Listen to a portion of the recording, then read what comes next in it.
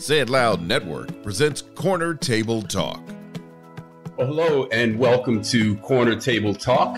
Today I have two really cool guests. I have Eliza Bourne and Alice Randall. Eliza is the editor-in-chief of Oxford American Magazine, and after 8 years of working in just about every editorial position, she has announced that she's moving on to a very passionate project. She's going to become the director of development for the Central Arkansas Library System, and she's very excited about that. But before she left, she put her stamp and handprint all over the spring food issue that has been guest edited by the illustrious Alice Randall. Alice is an incredible lady. She is considered by many as one of the most significant voices in 21st century African-American fiction. She's an award-winning author. Her and her daughter, Caroline Randall Williams, wrote an incredible book a few years ago, Soul Food, that won a NAACP Image Award.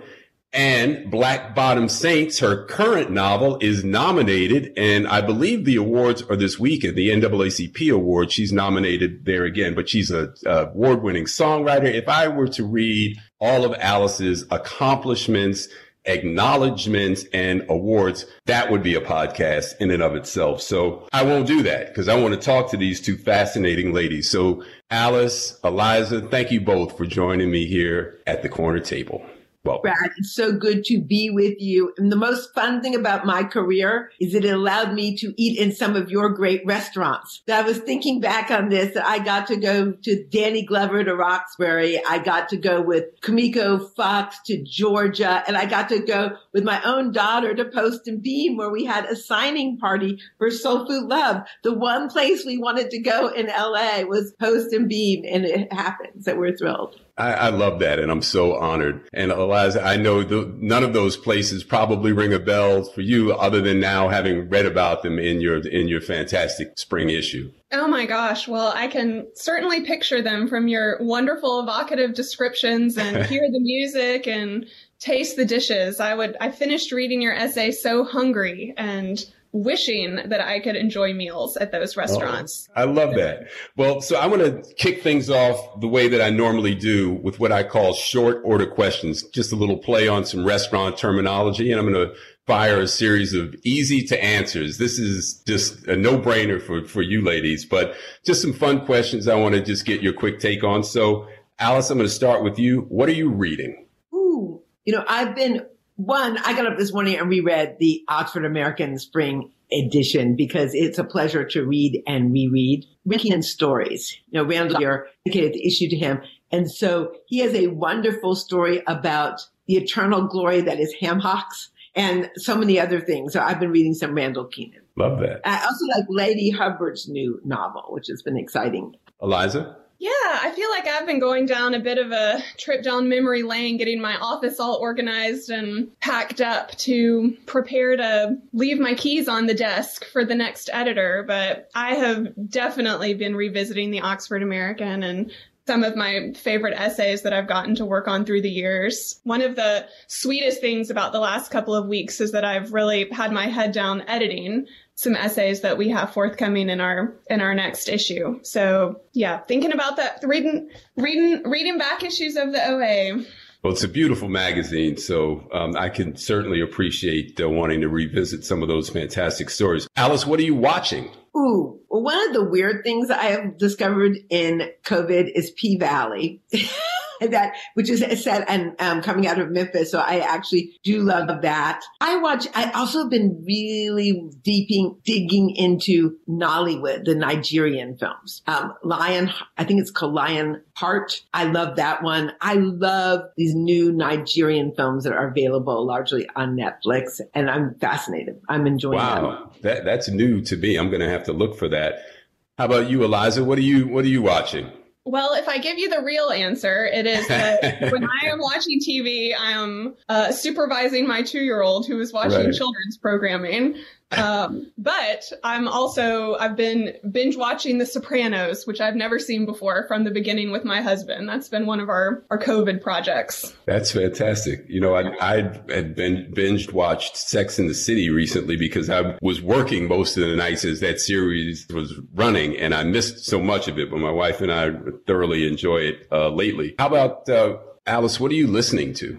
What kind of music? What's in your ears these days? Well, you know, Black Bottom Saints has literally my new novel. We put together a Spotify playlist that has about 139 songs in it. And I listen to that thing. It's a lot of music from like 1937 and even a little bit earlier to 1968. And I love the weird deep cuts we have on this playlist. So it's a lot of blues and jazz and early R&B. And I just love that. But I also like Megan Thee Stallion and some of this moment, this new and emerging moment from Mickey Guyton to Megan Thee Stallion, that women, and particularly women of color, are emerging in the music scene in some very special and new ways. Yeah, she pretty much owned the Grammys the other night. It was fun to watch her.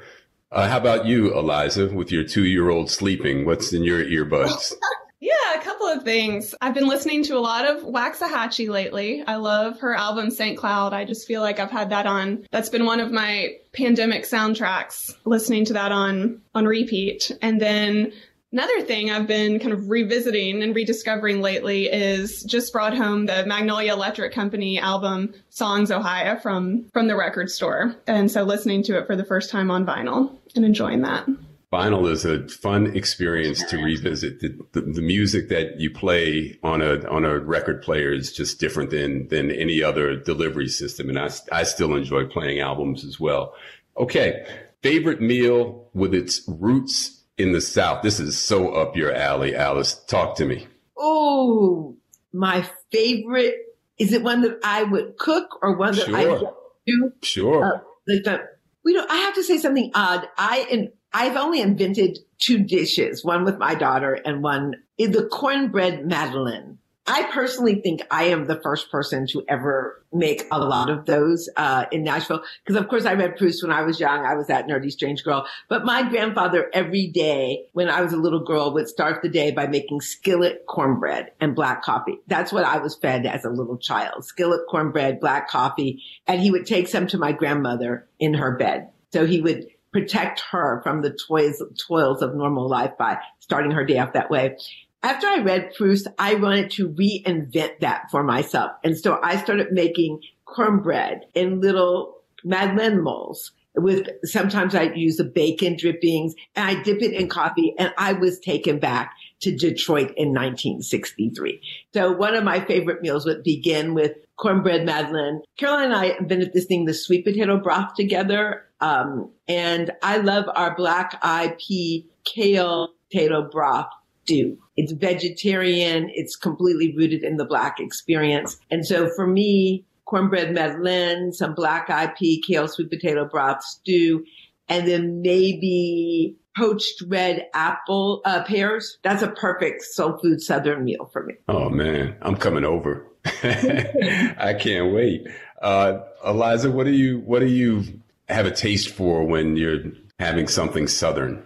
Yeah, well, I'll say first that my daughter's name is Madeline, and we make a lot of Madeleines in my house to celebrate her and in tribute to her. So I'll name a dish that we can serve along some of Alice's cornbread Madeleines. Probably the dish that I have the warmest feelings and memories about that has its roots in the South and in my state is duck gumbo. My dad is an avid duck hunter, and filling the freezer with duck was a big part of my life when I was growing up. And my mom just makes the best duck gumbo served with Arkansas rice. Arkansas, of course, is a great exporter of rice. So I would say duck gumbo, Arkansas rice, cornbread madeleines, and then one of my best friends owns a wonderful ice creamery in Little Rock called Loblolly in downtown Little Rock. So for dessert, I'd say, let's go and get some local ice cream, then go for a walk while we eat our ice cream cones.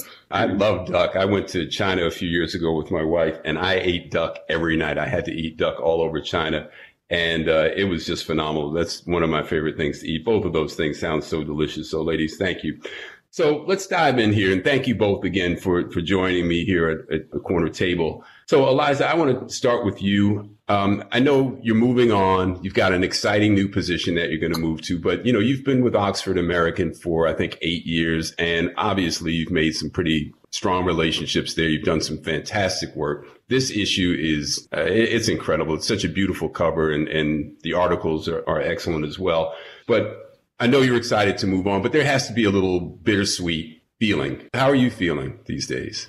Oh, it's very overwhelming. And I've been so focused on, handing off projects and ending on a positive note that I haven't had a chance to fully process it yet. But the OA has been such a central part of my life for decades now. I initially went to work for the OA as an intern in 2006. I tell this story a lot, but I'm from Little Rock, and the Oxford American had moved from Mississippi to Arkansas when I was a teenager. And as someone who really loved and geeked out over magazines, it just rocked my world to have a publication like the Oxford American come and move into my backyard, particularly because I felt fairly removed from the world of New York magazines, which at the time is what I thought, a great magazine had to be made in New York. So to have been able to have the opportunity to intern there as a young person and then come back to the magazine and rise through the ranks over time, I still can't quite believe I've been able to do that and had the opportunity to work with so many amazing writers like both of you. So I think I'm feeling a lot of gratitude for that experience. And I often say that magazine editing is a team sport. So the collaborations that I've had are what really stick out as the most fulfilling part of the work, all the writers and artists and other editors and other editorial collaborators. So just being grateful for those relationships, for all the writers and artists who have trusted me with their work, because as you know, it's such an intimate process to work with an editor, and thankful for that experience. And then so appreciative to our staff that we have now. We just have the best team of editors and other magazine professionals that we've ever had in my years of working at the OA. And I have so much trust and faith in them for what they're going to do with the Oxford American in the future. So it's very satisfying to be able to end my tenure with a project that has been so much fun to work on and that has been meaningful to me personally, but that is being so well received by our readership. So to be able to end like that and then also pass the baton to a group that I know will take the OA to better heights, that feels like a gift. Yeah, I can certainly attest to the team there because I work closely with Jay Jennings, one of your editors, and he was just such a great guy to work with, just gentle in his comments, but assertive and always on the money. It was just such an enjoyable experience. So Oxford American, I admit, was a new publication to me. I'm a New Yorker. I certainly, know New Yorker magazine and some of the other, but Oxford is a very prominent literary magazine. And can you just give a little background about that? And also what led to having Alice sit in the guest editor's seat for this particular issue? Sure. So I'll give just a really abbreviated version of the Oxford American's history. The magazine was founded in Oxford, Mississippi in 1992. That's where our name comes from. And I always say it was founded with a vision that still guides us today, that the American South, a region that is home to some of the most vibrant literature, art, and music in the world, deserves to have a great magazine. At the time of our founding, our editor felt that it was a shame that writers from the South had to send their work to magazines in New York or in other cities outside of the South. So he wanted to create this great American magazine based right in the heart of the South. And the magazine moved to Arkansas in the early 2000s and has changed editors a couple of times. I was the third editor-in-chief, but our mission has remained the same. And many people discover us through our annual music issue, which is a very beloved project. And we're also well known for our food writing. Let's see, I'll share a couple of things that led to our decision to create this issue and to invite Alice to serve in this role. First, the OA has released a food issue about every 5 years since 2005. So we were due for a new one. So, our editors had been thinking about it for a while as we were planning our editorial calendar. We also got some very generous grant funding from the Julia Child Foundation for Gastronomy and the Culinary Arts that allowed us to, put some significant resources behind this and put together something big and ambitious. So kind of earlier last year, we were mulling over, we want to do this food issue in 2021. We felt that it would be a good idea to reach out to a guest editor, someone with expertise in food.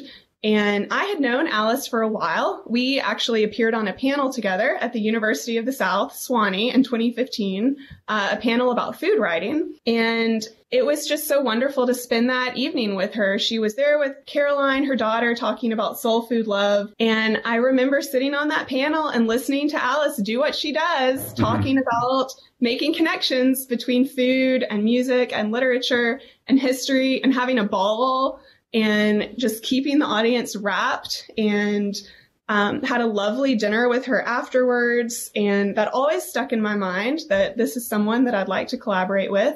And then I reached out to her to contribute to our music issue last year. She wrote a beautiful piece about Laverne Baker that is kind of based on and expands on an excerpt from Black Bottom Saints, her novel. And through that process of working together, she said offhand, I'd love to write for a food issue if you guys are thinking about doing that sometime. And little did she know we were already putting together some early plans to do this and thinking about a guest editor. And just, it's like, who else in the world has such expertise and passion in all of these areas that are so important to the Oxford American's mission and our readership? And on top of that, who would be more fun to work with? Nobody but Alice. So I'm invited her to do this, and I'm so happy that she said yes, because it has been a blast. And talk about handprints on every story and work of art. This issue is Alice's vision, and it is a beautiful manifestation of that vision, I think. I would agree. It is. From the cover, Frank Francis's cover, to all of the various beautiful illustrations and artwork inside is just incredible. And what a year to come out with this following what we all have been going through and witnessed in 2020. It just resonates, all the more. Alice, I recently read Black Bottom Saints, and I'm going to come back to that because that's worthy of its own podcast, but I want to talk about it here as well. But before we do, I want to talk about what you mentioned in your editor's letter, that food is identity. And I wondered if you could just, I know what the words mean, but just from your perspective and within the context of what you're describing here, what that means. And also, were you pleased with the assignment when Eliza contacted you and reached out? Were you excited about this opportunity? Well, I could not have been more excited about this opportunity. And I admire you so much, Brad, but I want to honor Eliza. I'm going to tell you a story I rarely tell, but it will position you into understanding why I was so excited about this. My daughter's great-grandmother is a woman we feature in Soul Food Love, was Alberta Johnson Bontemps. Her husband was Arnold Bontemps, a Harlem Renaissance poet. His best friend was Langston Hughes. In fact, the Alberta Johnson poems that Langston Hughes wrote are the poems about Alberta, my daughter's great-grandmother, my first grandmother-in-law. How Alberta was conceived. We coined a phrase from my cookbook. It was called kitchen rape. Alberta's mother went to work for the first time in the house where her mother worked. And the son of the house, who had been raised by her mother, raped her within the first week. And that's how Alberta was conceived. But those two women, the white grandmother and the black grandmother who worked in her kitchen, confronted the son and the father, and they said they would have a better life for Alberta. And they sent her to New York. She lived with a white family. Her white grandmother said, I will not have my granddaughter work in anyone's kitchen or anyone's field. And the black grandmother and the white grandmother collaborated together, as I said, confronted the father and son, and wrested from the white grandfather the money to send Alberta to New York to be educated, where she was taught by Arnold Bontemps, who would become her husband, and she would become a leading figure in the Harlem Renaissance. But that was a kitchen collaboration between two grandmothers who made the work that they had done in the kitchen real. that people can talk about these relationships being friendships. They were friends, and white grandmother acknowledged that brown child as family. And they sent Grandma Bontemps literally to get a private school education in New York. And this is the late teens, early 20s. Isn't that what? Because two women made that kitchen collaboration a justice reality. When Eliza offered me this opportunity, I wanted to do something profound that was true collaboration. Her voice, my voice, other voices coming together to create a justice collaboration rooted in the table. And what I mean about when you asked about food as identity, who we choose to eat with and what we choose to eat defines often who we consider to be kin and friend, what we consider our culture to be. Because we might listen to the world of music. I listen to Brahms and Beethoven and Bach and Megan Thee Stallion.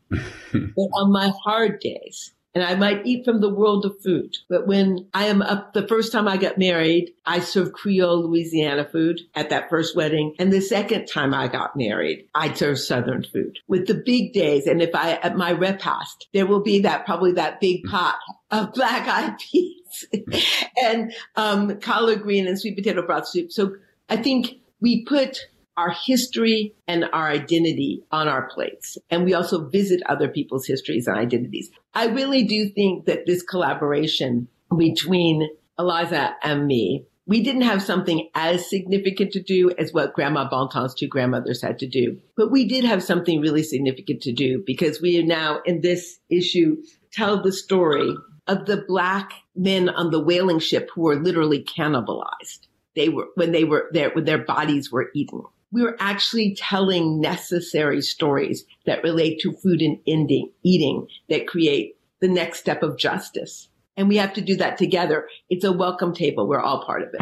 Thank you. And yeah, it's relative, right? I mean, the voice that you get to have with a magazine, a publication like this, and what's symbolized by the partnership between you and Eliza and the objective behind the magazine and its intention has the capability of being a lasting document, a coffee table book, and the articles and the stories can live on for a long time. I want to read from a small excerpt, Alice, from your editor's letter, if you don't mind, and then ask both you and Eliza to chime in. I'll have a question at the end.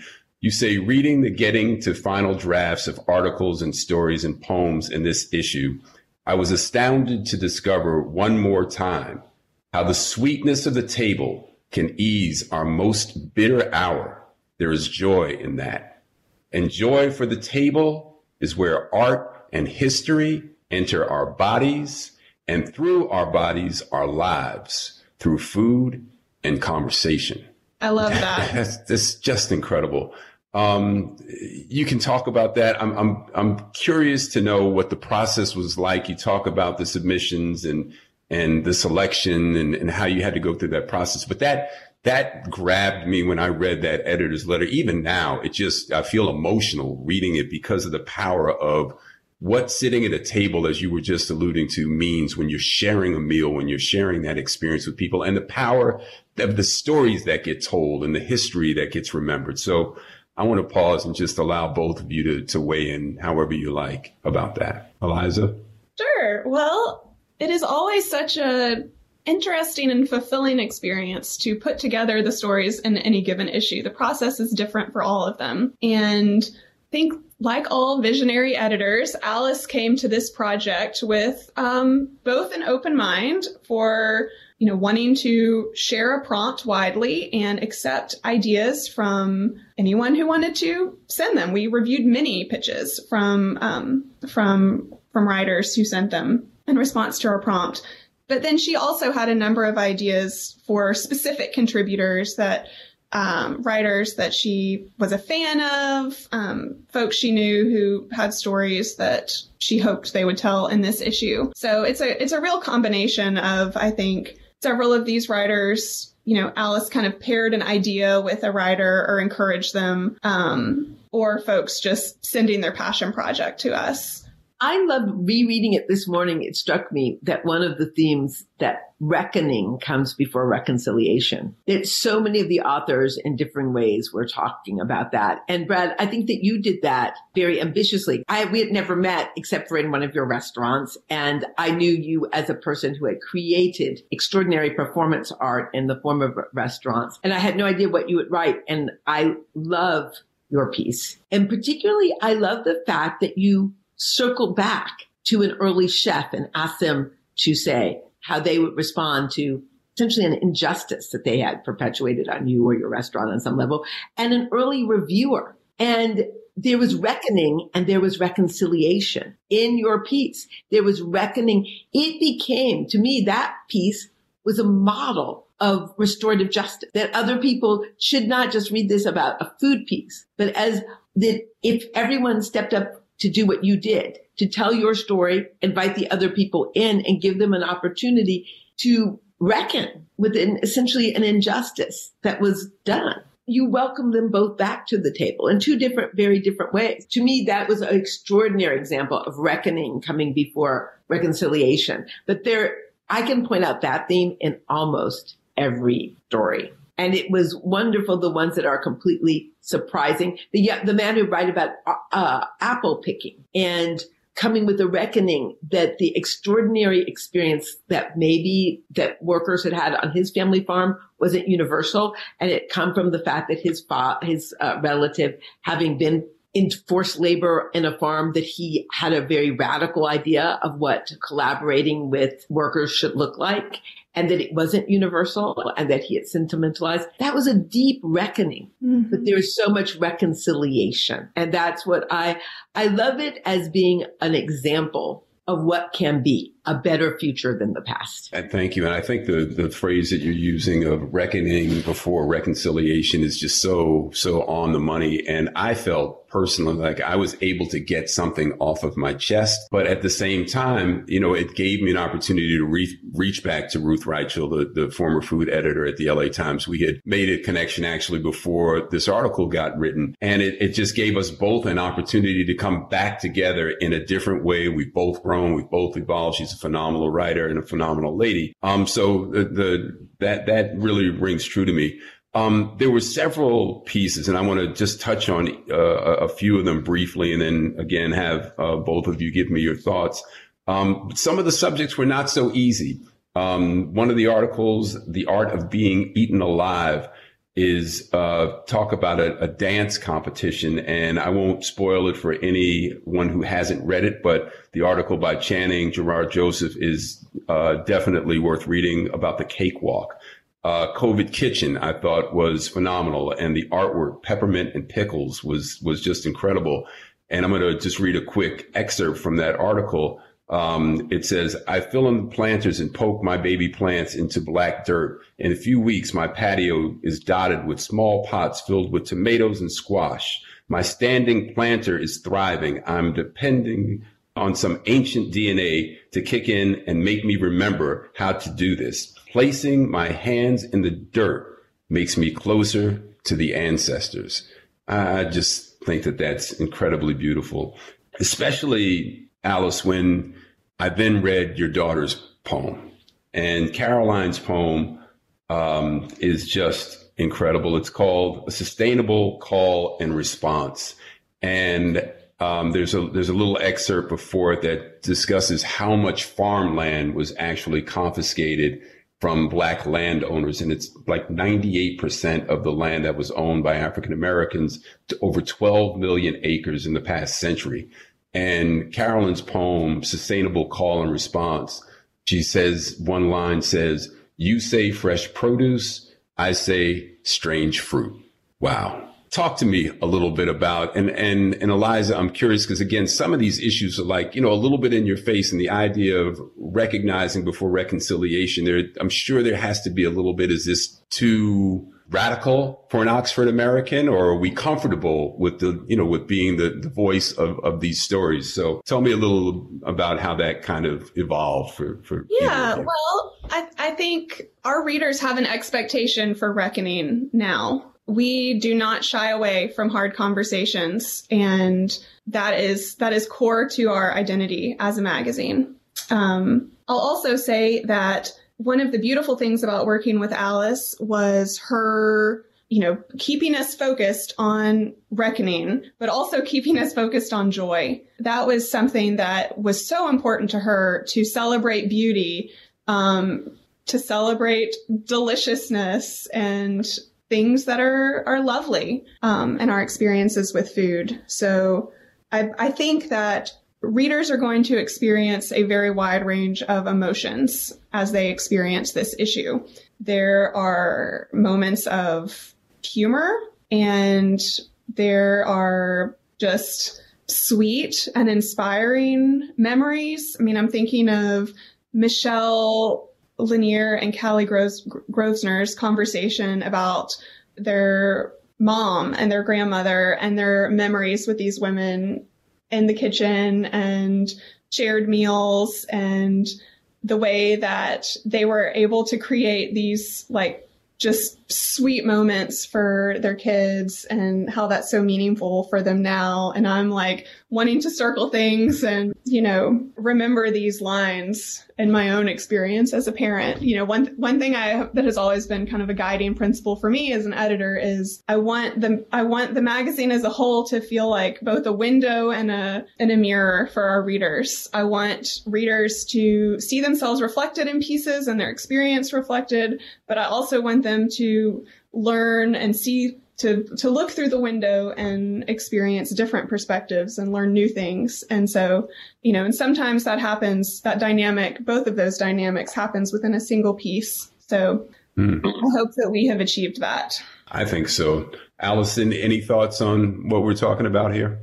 I think that the truth sets you free. Joy is radical is an important theme to me. And food is at its best a 5 sense address to joy. Mm-hmm. Sight, the sound, the scent of joy. So it allows you to go deeper on the difficulties because it does give you the compensation.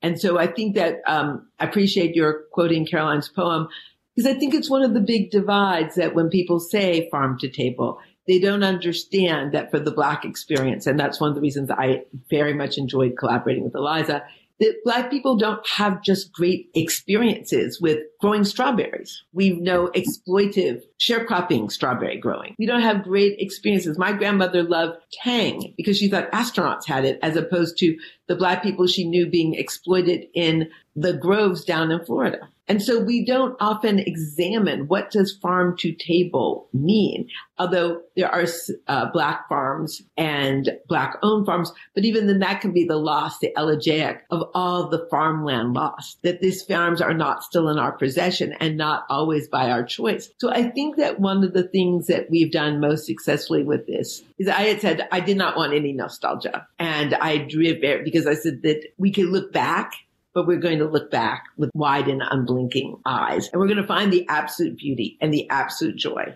Even the cakewalk, that complicated one that involves cannibalism, a person being filleted and having their body parts sold, maybe to be eaten, the grease. That's a wild article, but it also has the cakewalk, which I know so much about and research. I did not know until I read that article that often the cakes were hoe cakes, that are ash cakes, that are baked, and that they have become a symbol of rising from the ashes. Mm-hmm. We Shall Rise from the Ashes is actually the epigram for my novel, Black Bottom Saints. To me, that is one of the most important ideas in the America, that we need to continually be reborn, consumed in the fire to be born again better. But I learned about the hoe cake in that, and that the idea that cake becomes the kernel of true optimism because it's Black innovation. Despite every that is discussed, people were creating and eating. And still, just brilliant points, Alice. Liza, you touched on ice cream earlier, and one of the pieces that just really had me, I'm an ice cream fiend. I love some ice cream. And I had never heard of fenugreek seeds. And in Piece About Ice Cream, it's just, she talks about, the writer talks about this fenugreek seed, and it has, when it's roasted, it tastes like burnt sugar and maple syrup, and that it pairs well with chocolate. I mean, that I'm a chocolate ice cream. That's right up my alley, but it just sounds delicious. And it's that kind of balance that this issue has. It's some tough pieces, but then some things that just make you want to go and have whatever is being described. Well, that's one of the things I'm very proud of because Loki is a new writer. She's an extraordinary ice cream maker. And she and my daughter had met at a food conference in New York, actually. And she brought Loki to my attention. And she does a lot with CBD oil ice creams as well. Mm-hmm. She does all of these wonderful vegan ice creams. And people don't realize that the fastest growing group of vegans in America right now are African Americans. That's right. I love Loki's wild ice creams, and she tends to create ice creams that are narrative. She cranks them in her own house, and this idea of making an ice cream that is a monument to Kamala Harris. I just love this. What is more all-American than ice cream? And that we could create this salute to Kamala Harris. I hope someone hears it here and we can get this ice cream to her some way. But what's also funny is I only know one chef in Nashville who read the issue and is taking that seed and putting it into other dishes at his restaurant, saying that he had forgotten about it till he read about it. So it is actually something that is known by some Southern chefs, but it's wonderful how the magazine is already influencing cooking in restaurants right now. And of course, that same person said they were fascinated by your article. Oh, thank you. Well, it's, and she also mentioned, Lokani mentioned ice cream maker pioneer Sarah Estelle, who in the 1840s had an ice cream shop. And so she's dedicating this flavor to both Kamala Harris, our vice president, and to Sarah Estelle. So just a fantastic tribute. So I discovered this woman who was making ice cream in the 1840s by reading the magazine. And I'm going to use that as a segue to talk about Black Bottom Saints, because I discovered so much rich history. And as I mentioned in the piece that I wrote, I'm a second generation restaurateur. I've been in the restaurant business my entire life. I never heard of Thomas Bullock. And he was the first African American to write a cocktail book. And and your book throughout has all these fantastic drink recipes. But Alice, that is part of the service of this wonderful book of yours. And so much of our history, if the stories don't get told and the individuals aren't illuminated, the further we get away from that history, the less accurate and less known those stories become. Was that part of your inspiration to capture this very magical period in Detroit? Absolutely. It has gotten forgotten. I'm fascinated with telling the untold stories. Often we're so busy working that we don't document what we've done, which is why I have to say, Brad, I love after I read your piece, Eliza and I both said he needs to write a book.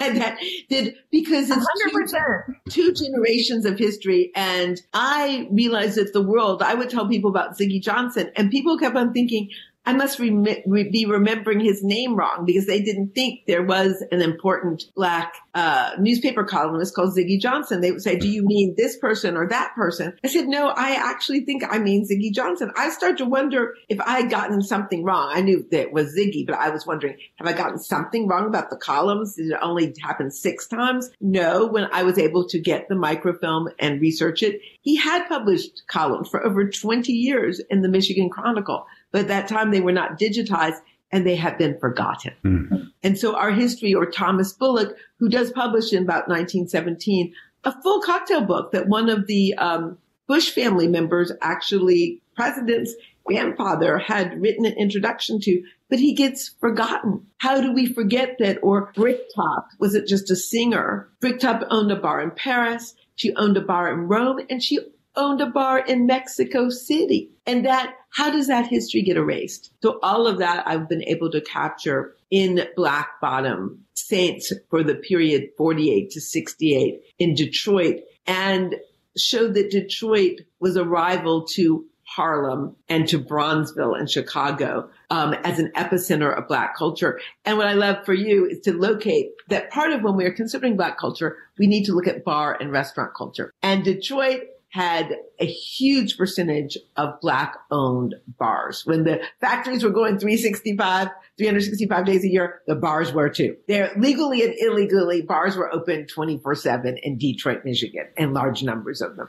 And so there was this vibrant bar culture. But when we get the 21st century craft cocktail movement, people aren't acknowledging the role, the foundational role of Bricktop and Thomas Bullock, or at least they're not being widely acknowledged. And I do think that most Black bartenders don't know their names. Well, no, most bartenders, period, don't know their names. How would they know their names? Eliza, I want to turn back to you because that to me is that illuminates the need for a prestigious publication like Oxford and someone like yourself who is mindful of these stories that need to be told.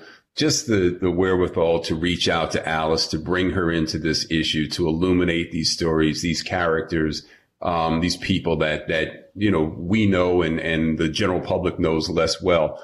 But as an editor, I wanted to ask you a question because there's an excerpt in Black Bottom Saints, which is just a wonderful, wonderful book. I couldn't encourage people to read it enough. But she talks about there's a gift that's been given to someone. And it's about the drink book. And it says, I never told Gordy that I actually knew Bullock, meaning Thomas Bullock, the writer of this drink recipe book. I never told Gordy that I actually knew Bullock before she made the introduction or how well I knew him. It's important to accept gifts like Gordy did graciously. To me, this points to a degree of emotional intelligence. And Eliza, I'm curious as an editor, reading as much as you do, how important is emotional intelligence to good writing?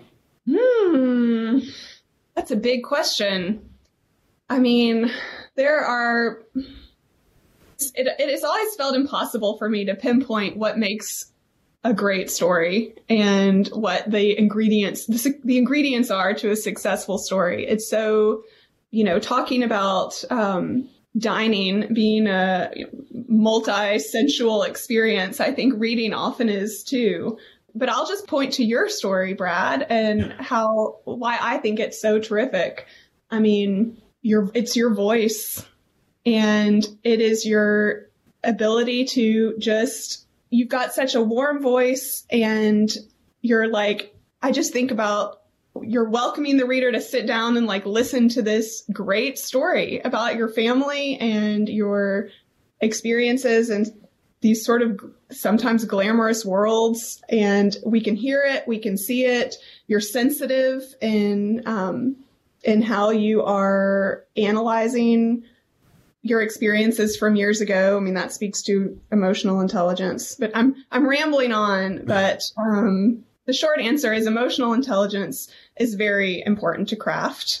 Many writers can write a very fine sentence, but if it doesn't have that heart and that emotional intelligence, it's probably not going to be elevated to the level of a great piece of writing. So I'll just leave it at that. But I think your story certainly has all the elements.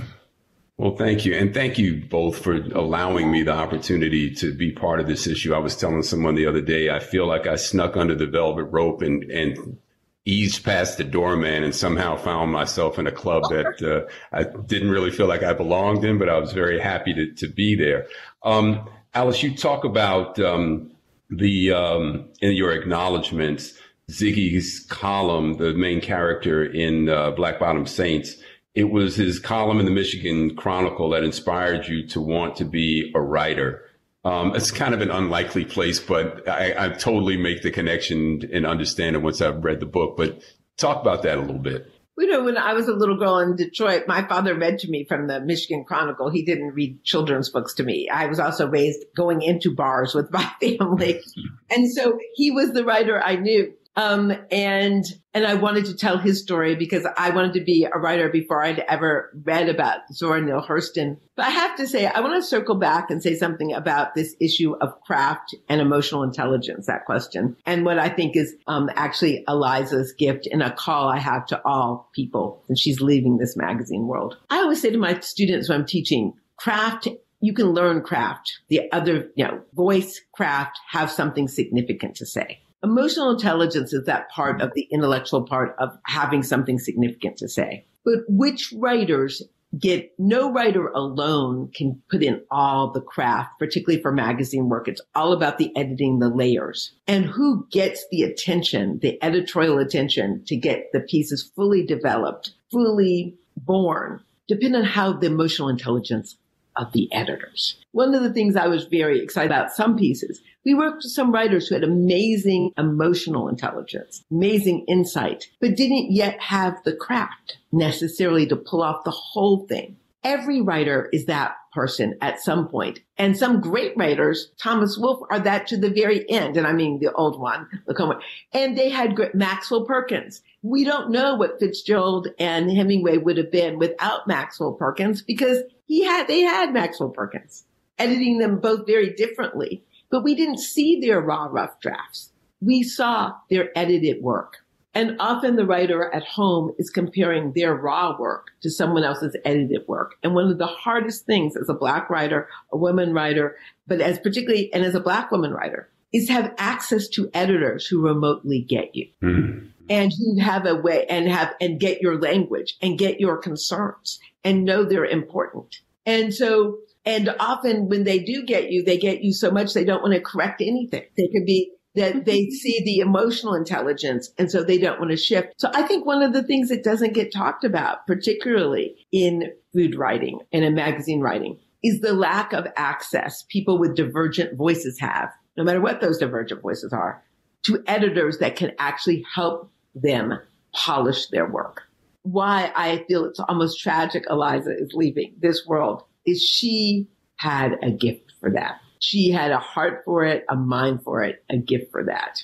I'm a writer who doesn't really need a lot of editing. I came up knowing there was this dearth. And so I taught myself, I do my own multiple drafts, and I'm grateful for any editing they will add. But that's not how most writers come up. And that isn't, we need editors who can work with a wide variety of people and help more raw writing become refined. Does that make any sense to you? Total sense. And Eliza, I want to throw it back to you as we're winding down here, but that is a pretty big compliment that one of the most esteemed writers in the country just threw your way.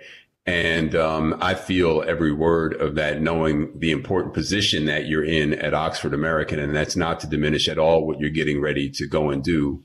But give just as we're starting to close out, how does it feel to know that that's the role that you played here with someone like an Alice Randall, and that, you were part of something that has been as special as the experience at Oxford American has been, and then culminating in this beautiful issue? Oh gosh, it means the world to me. It makes me emotional to hear Alice speak in that way. Someone I admire so much. Thank you. It's hard for me to have the words for it without more distance, but to have had these 8+ years as part of my life's work it has been an incredible learning experience, having the chance to develop that intimacy and that close relationship that Alice is talking about. I don't know. Maybe this is a women need to own their gifts more kind of thing. I don't really think of it in terms of this is my gift, but I do feel that, maybe just because I love to read and I love to read widely, I have a wide and deep appreciation for all different sorts of writing. And I love great stories, and I love feeling like I'm in the coach role of helping a writer realize their goals for a piece and make it the best version of what it can possibly be. And the longer you work on a piece, in my experience, when things are really like clicking along, there can sometimes almost be a mind meld thing that happens with the writer and the editor. And it's so satisfying and it's so fun, and it feels awesome to publish a piece that then readers go on to connect with and writers are proud of. So yes, that has been incredibly satisfying, and I will miss working with writers.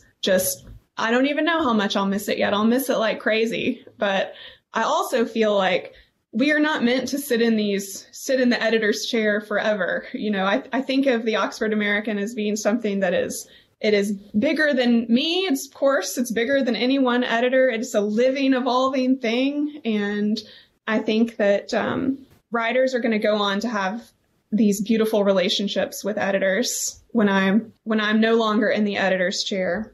And so that's what I'll say about that.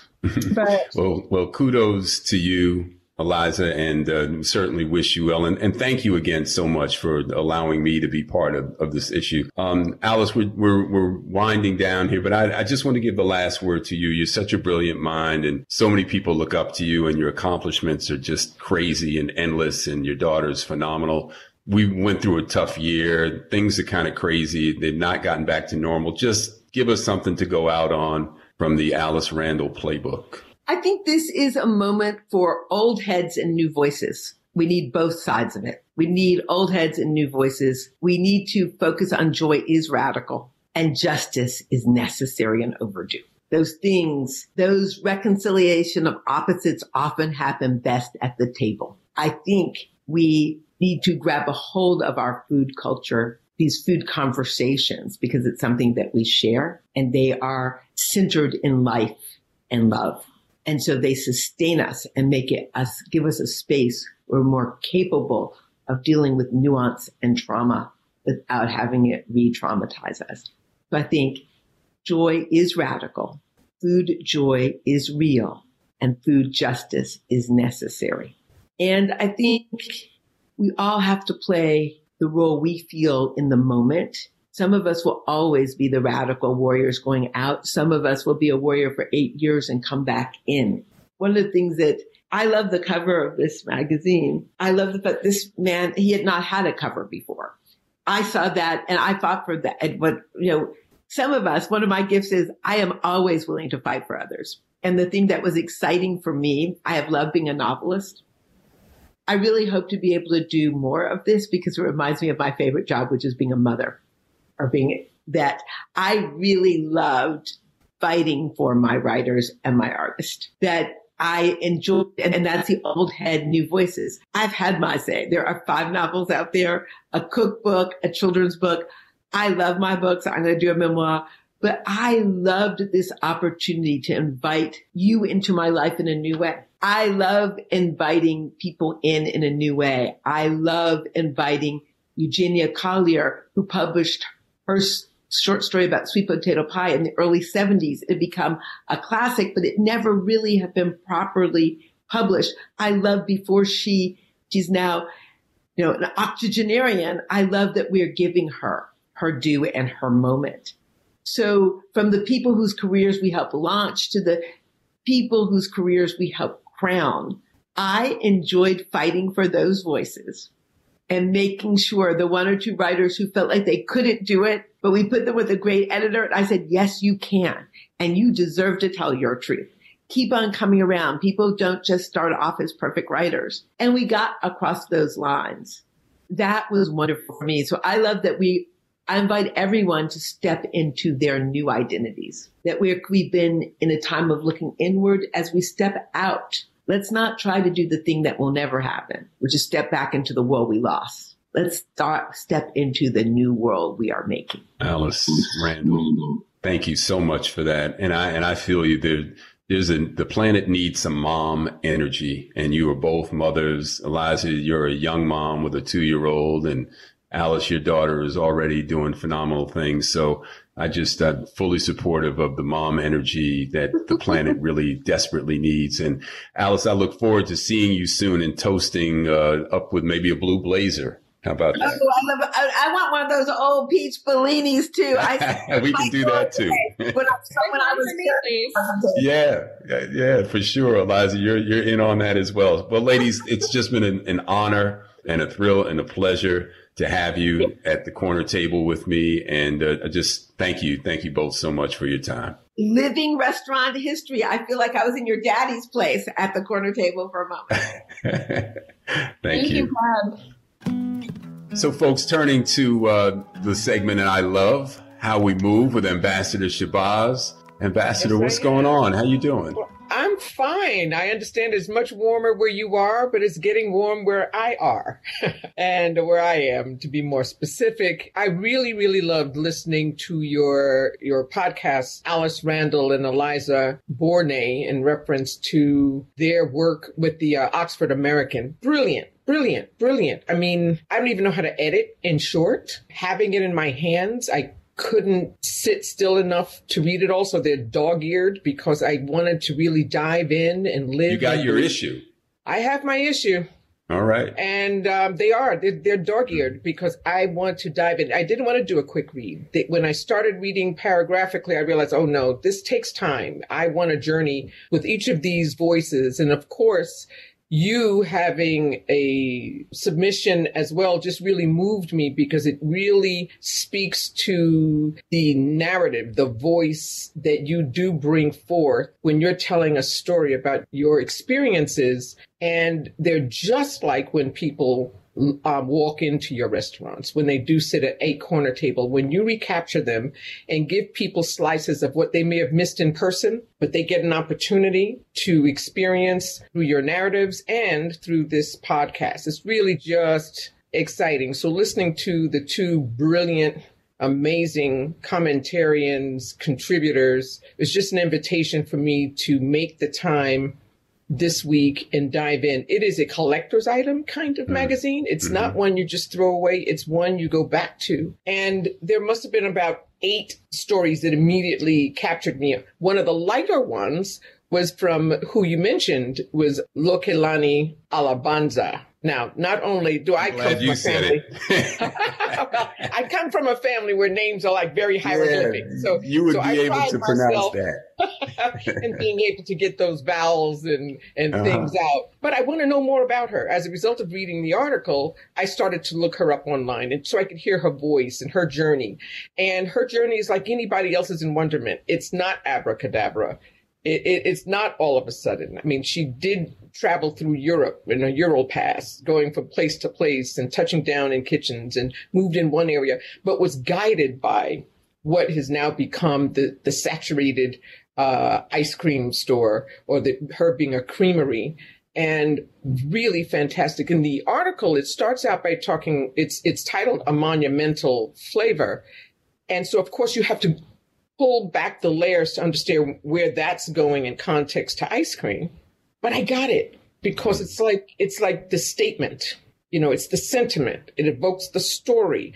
And I started thinking about, for me, because ice cream, as you stated in the interview, is really one of my big weaknesses. And I realized, is it really the ice cream alone, or is it the story in which ice cream entered my life? And ice cream was my dad and my midnight conversation, right? So not all the way midnight, but it felt like that. So it was kind of like 10 o'clock. The house was quiet at 9, and I'd see under my door, I could see the kitchen light come on, and I'd wait a while, and it was my dad sitting at the kitchen table with that bowl of ice cream. And then what was his flavor? Well, we would always start with a base of vanilla. Vanilla was the ice cream, but then we would make things. So one of our mixtures was like ginger, cinnamon, and maybe even a little sesame, right? Now you still throw a little cinnamon in your ice cream every time I've been around. Okay, right. Now I know the origin. All right, see? Right. So I always order the vanilla, and then they give me a side of cinnamon, right? So it was that, but part of it was not just the ice cream alone, it was the time spent, right? It's when Alice Randall talked about breaking bread with folks, was like really discerning who your kin was. And we would have our chats. So it wasn't quite midnight. It wasn't like, after hours, but it was for the house. And it was where we would really talk about things, even in my young life, right? It was our thing. And it was really emotional when I started to read that and realize that in itself is its own monument. Its own testament, right? It's its reflection for me. And as a result, when I think everybody, when you hear the ice cream man on the block, it's not even what you're going to get. It's just knowing that it's ice cream. It's the signature of, trying to find that quarter. Now it's probably a $5 bill. But then when the ice cream man came, it was the amour. It was the collection, of his arrival, that song that would play. We all knew it, and it shifted ache to joy. It shifted, distraction to focus in a way, and in a way that was really quite celebrative. Well, that's really what I enjoyed about this magazine. Aside from just every article is really, really wonderfully written.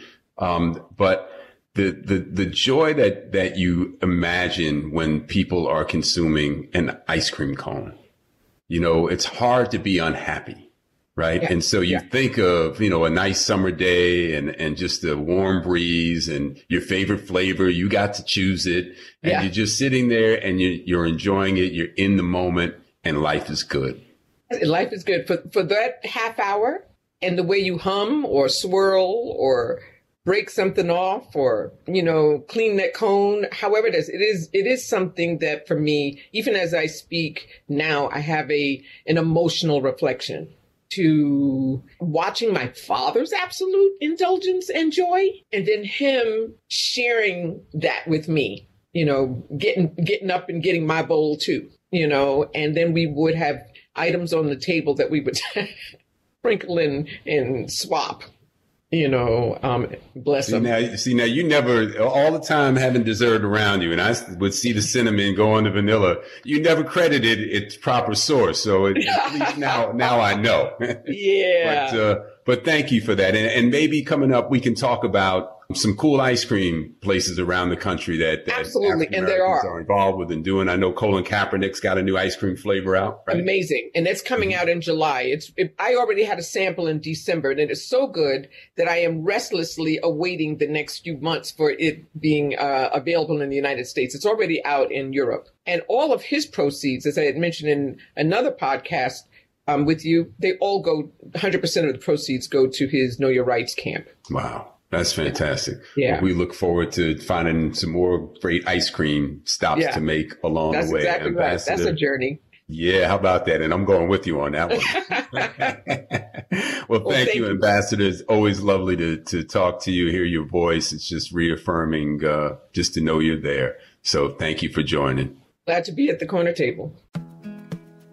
Corner Table Talk is hosted by Brad Johnson, produced by Brad and Linda Ailes Johnson. Coordinating producer, Lauren Turner. Theme music, Life Goes On by Bryce Vine. Executive producers, Omar Thompson, Andrew Kalb, and Ken Johnson. Find the Corner Table Talk podcast wherever you get your podcast. Follow, subscribe, rate, and leave a comment. Corner Table Talk is a Say It Loud Network production.